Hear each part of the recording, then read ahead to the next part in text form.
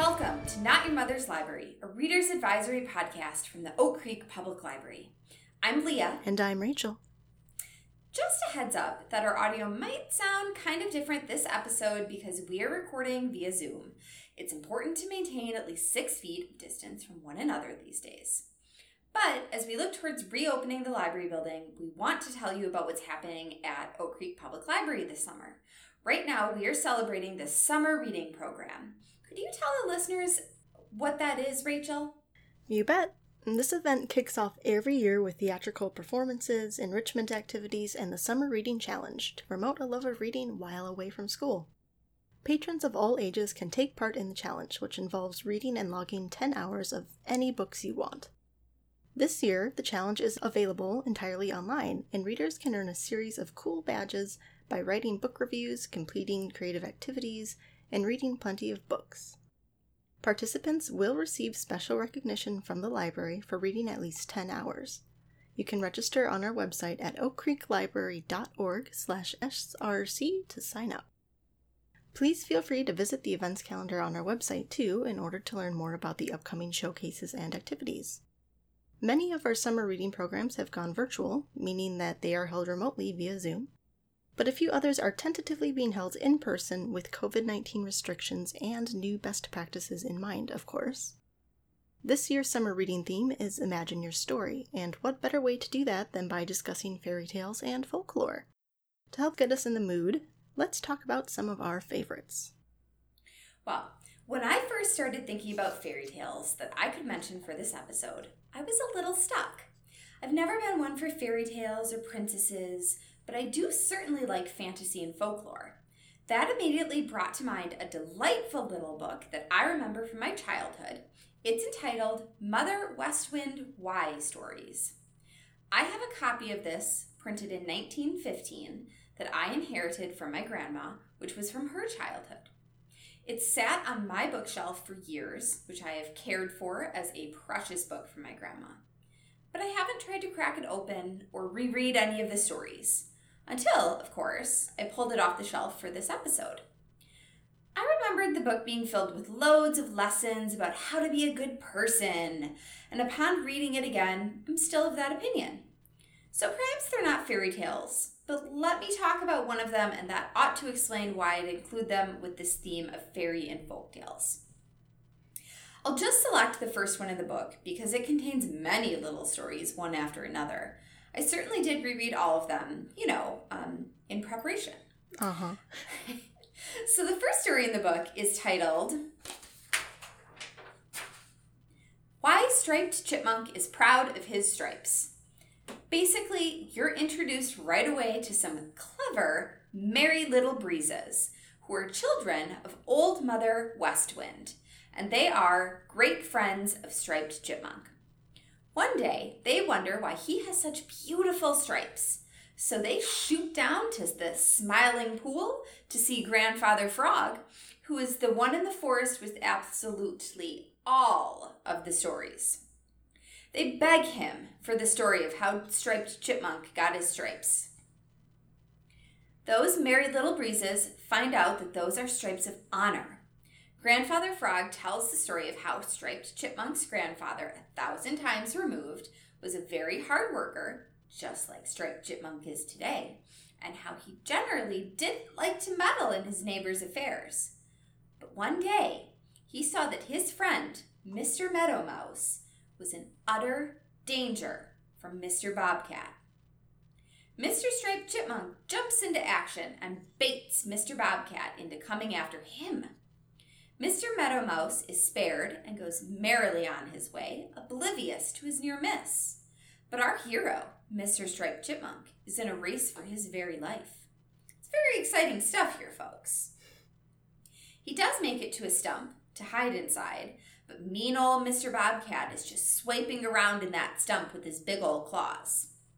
Mr. Striped Chipmunk gets a couple of furrows down his back where those claws caught on his coat, and it ripped. Oh no. He's feeling some kind of way about having helped after Mr. Bobcat finally gives up and goes away. He's regretting helping until he happens to see Mr. Meadow Mouse playing with his kiddos and realizes that he's really glad to have helped. He also is glad that the good deed has gone unnoticed by his neighbors. But it doesn't go unnoticed by Mother Nature, who gives him a brand new coat in the fall. One with beautiful white stripes, one for every tear in the old coat that was made by Mr. Bobcat. She tells him that they are stripes of honor, and his family will always have that coat because of his good deed. I'm sure we all understand that the moral of this story is to do good deeds even if no one is watching, to do them expecting no kind of reward. I just really appreciate that lesson being wrapped up in the form of animals going about their normal little animal lives. The book is chock full of a bunch of those stories, and luckily enough, the book Mother West Wind Why Stories has been reprinted a number of times since its original publication in 1910, written by Thornton Burgess. Unfortunately, in our system, only Central has a copy of this book, and it's in their reference collection. But the stories are also available via Project Gutenberg. If you're not familiar with Project Gutenberg, books that the original copyright has expired are digitized and available on that website. You can download most of them in multiple forms. It's pretty cool. The site itself says that it has 62,396 free books available. If you're looking for a classic read and the copyright has run out on that book, chances are that you can find it on that site, which is just gutenberg.org. Rachel, how about you? What fairy tales caught your attention for this episode? Well, I want to say first that as an undergrad, my very first English Lit course was all about fairy tales and fiction. And it was great, but not only because we got to analyze movies like Pan's Labyrinth and The Village, and do deep dives into timeless stories by Hans Christian Andersen and the Brothers Grimm, but because we were introduced to some of the more obscure stuff.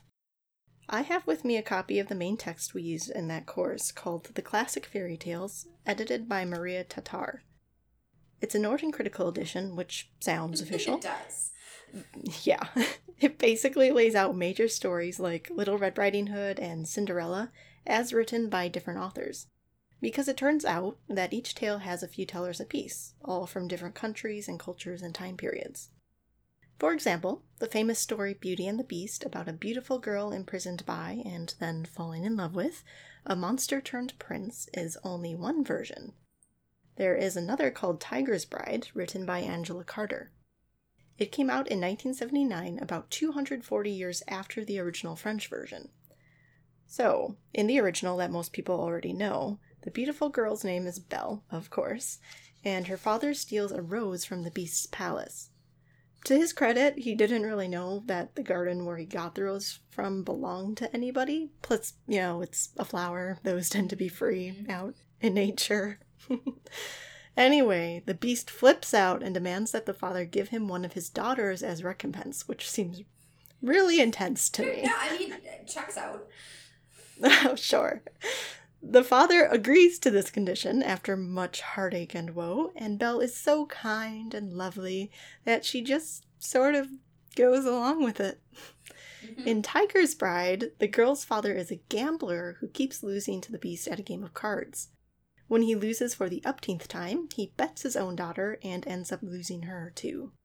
She then has to go live with the Beast just like in the first story, only this girl ain't having it. I like her. Yeah, same. She's given a bouquet of white roses as a gift from the Beast, and while her dad's busy feeling sorry for himself, he asks her to forgive him by giving him one of the roses. She pricks her finger on a thorn so that when she hands him the flower, it's smeared with her blood. And a quick aside here, fairy tales, no matter when they originate, are chock full of symbolism. You can probably determine what a white rose smeared with an innocent girl's blood is supposed to symbolize. Mm-hmm. Mm-hmm. Also, plenty of these tales, the original versions anyway, are quite sexual. Tiger's Bride is too, but I will keep it PG for the sake of this podcast. You're welcome. Probably good. Yeah. So, the girl goes to live with the Beast, and she's pretty unhappy about it.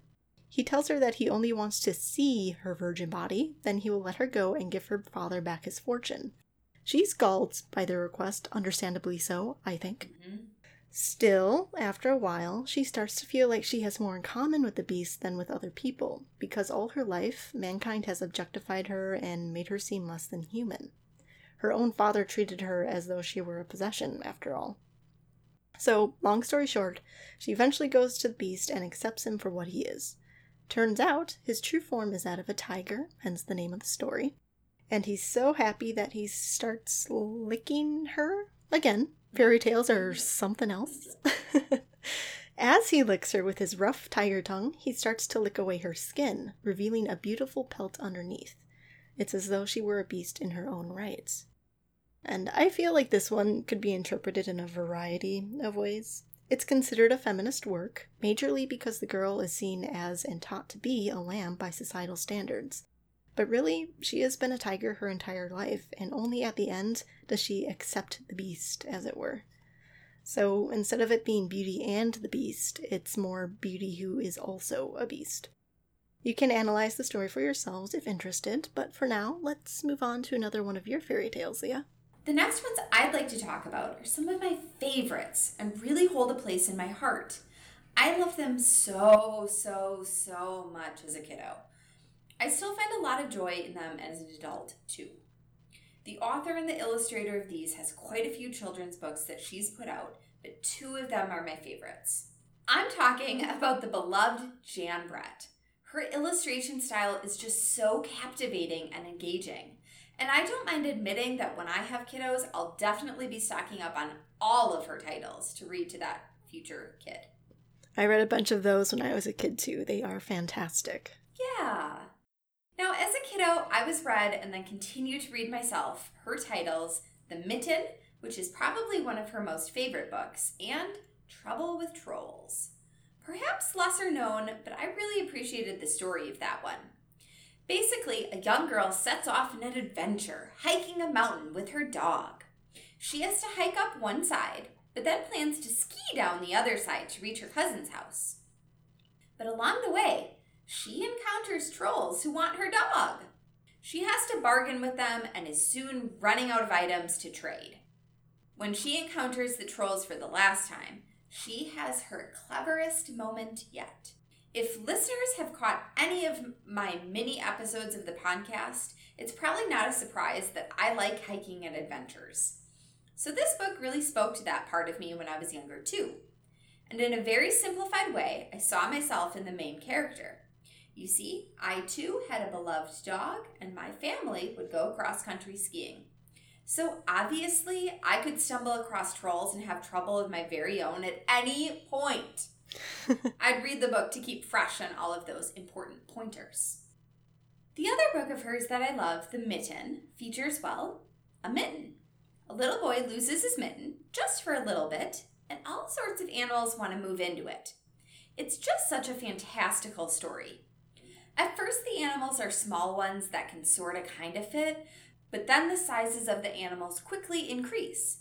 As someone who crochets, it boggles my mind that a mitten might stretch enough to hold all those animals. And yes, I know it's not a nonfiction story.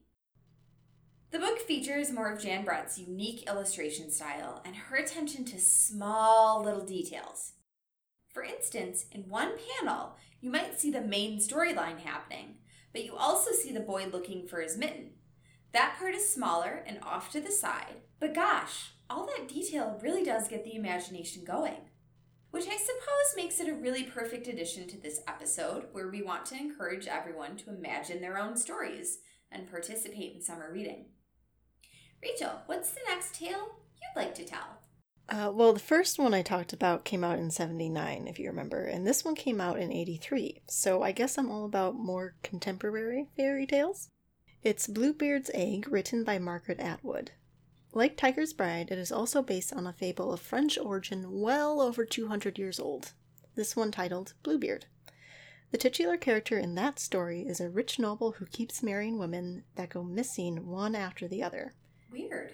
Yeah, it's not suspicious. He finds a new young bride and brings her with him to live in his manor. One day, he sets out to take a trip, leaving his wife behind and giving her a key that will open every door inside their home. He forbids her from unlocking and opening one door in the basement, which, of course, she does pretty much the moment he leaves. Yeah, that's what I would do. Absolutely the same. The mysterious room's floor is coated in blood. The blood of his previous wives, who are all hanging on hooks on the walls. It's really freaky. No. Yeah. Super dark. She freaks out and drops the keys, staining it with blood. And much like Lady Macbeth, she cannot get the stains out no matter how hard she tries. Upon his return, Bluebeard sees the bloodied key and instantly understands what his bride has done. I won't spoil the ending, and depending on which version you read, there may or mightn't be a happily ever after. I have to mention that in some versions of this story, Bluebeard gives his wife more than just a key. He gives her an egg and asks her to carry it with her wherever she goes. Which again, that's not weird. When she discovers the horrible room of doom and gloom, it's the egg that she drops, and it either breaks or gets covered in blood because it's a magical egg that can't break, whatever. Either way, she's boned. That's where Atwood got the name for her story. It is set in the modern world, and the lead character, Sally, is also having marital problems. Although, I would argue that hers are not quite as dire. She's basically just feeling unfulfilled in her marriage with her husband, Ed, revealing that he doesn't pay enough attention to her, and that she wishes she knew what went on in that head of his, because he's certainly not sharing things with her. She's looking for more romance in their relationship, wanting it to be quote-unquote like a fairy tale, where she is the princess. But Ed, instead of being her charming prince, is currently more like the force lurking in the background of her personal fable. Cut to the end, where Sally walks in on Ed cheating on her with her best friend, and she starts to question everything that she thought she knew about the situation. This one reads a lot more like a present-day story, from the settings to the characters and the situation they're in. Atwood highlights something we only tend to get a glimpse of in older tales: unreliable narrators and multiple points of view. If we are being told a story about a woman who tells us that she's feeling unloved, that her husband isn't putting in the effort to try and communicate with her, we're going to assume, based on the few things that we're actually privy to, that we should be on her side and hope that she can solve the problem. Sally becomes the sole voice in the story, and because we only see things from her perspective, she's the protagonist almost by default. But turns out, she was blind to quite a lot of things herself, namely who she thought Ed was as a person. Even if there are things going on that Sally does see, or at least suspect, she isn't conveying them to the reader. When it then comes out that Ed is cheating on her, it isn't just a betrayal, it's almost a completely separate narrative. Atwood is a pretty brilliant writer, and she forces us to question Sally's honesty, both with herself and with those to whom she's narrating. I think perhaps some of Bluebeard's egg went far over my head, so I will definitely read it again because I really want to appreciate it more fully. But yeah, I recommend giving it a try. But with that, we have reached the end of our episode. Make sure that you check the show notes for information on the Summer Reading Challenge. I will remind you, dear listeners, that you can subscribe and rate the podcast if you like what you hear. Reach us through Oak Creek Public Library's website or Facebook page. Just use the hashtag #NotYourMother'sLibrary. We will be back next month for another episode. Things are busy with summer reading and the reopening process, so we have not decided on a theme as of yet, but you can stay tuned. Until next time, happy reading. Bye!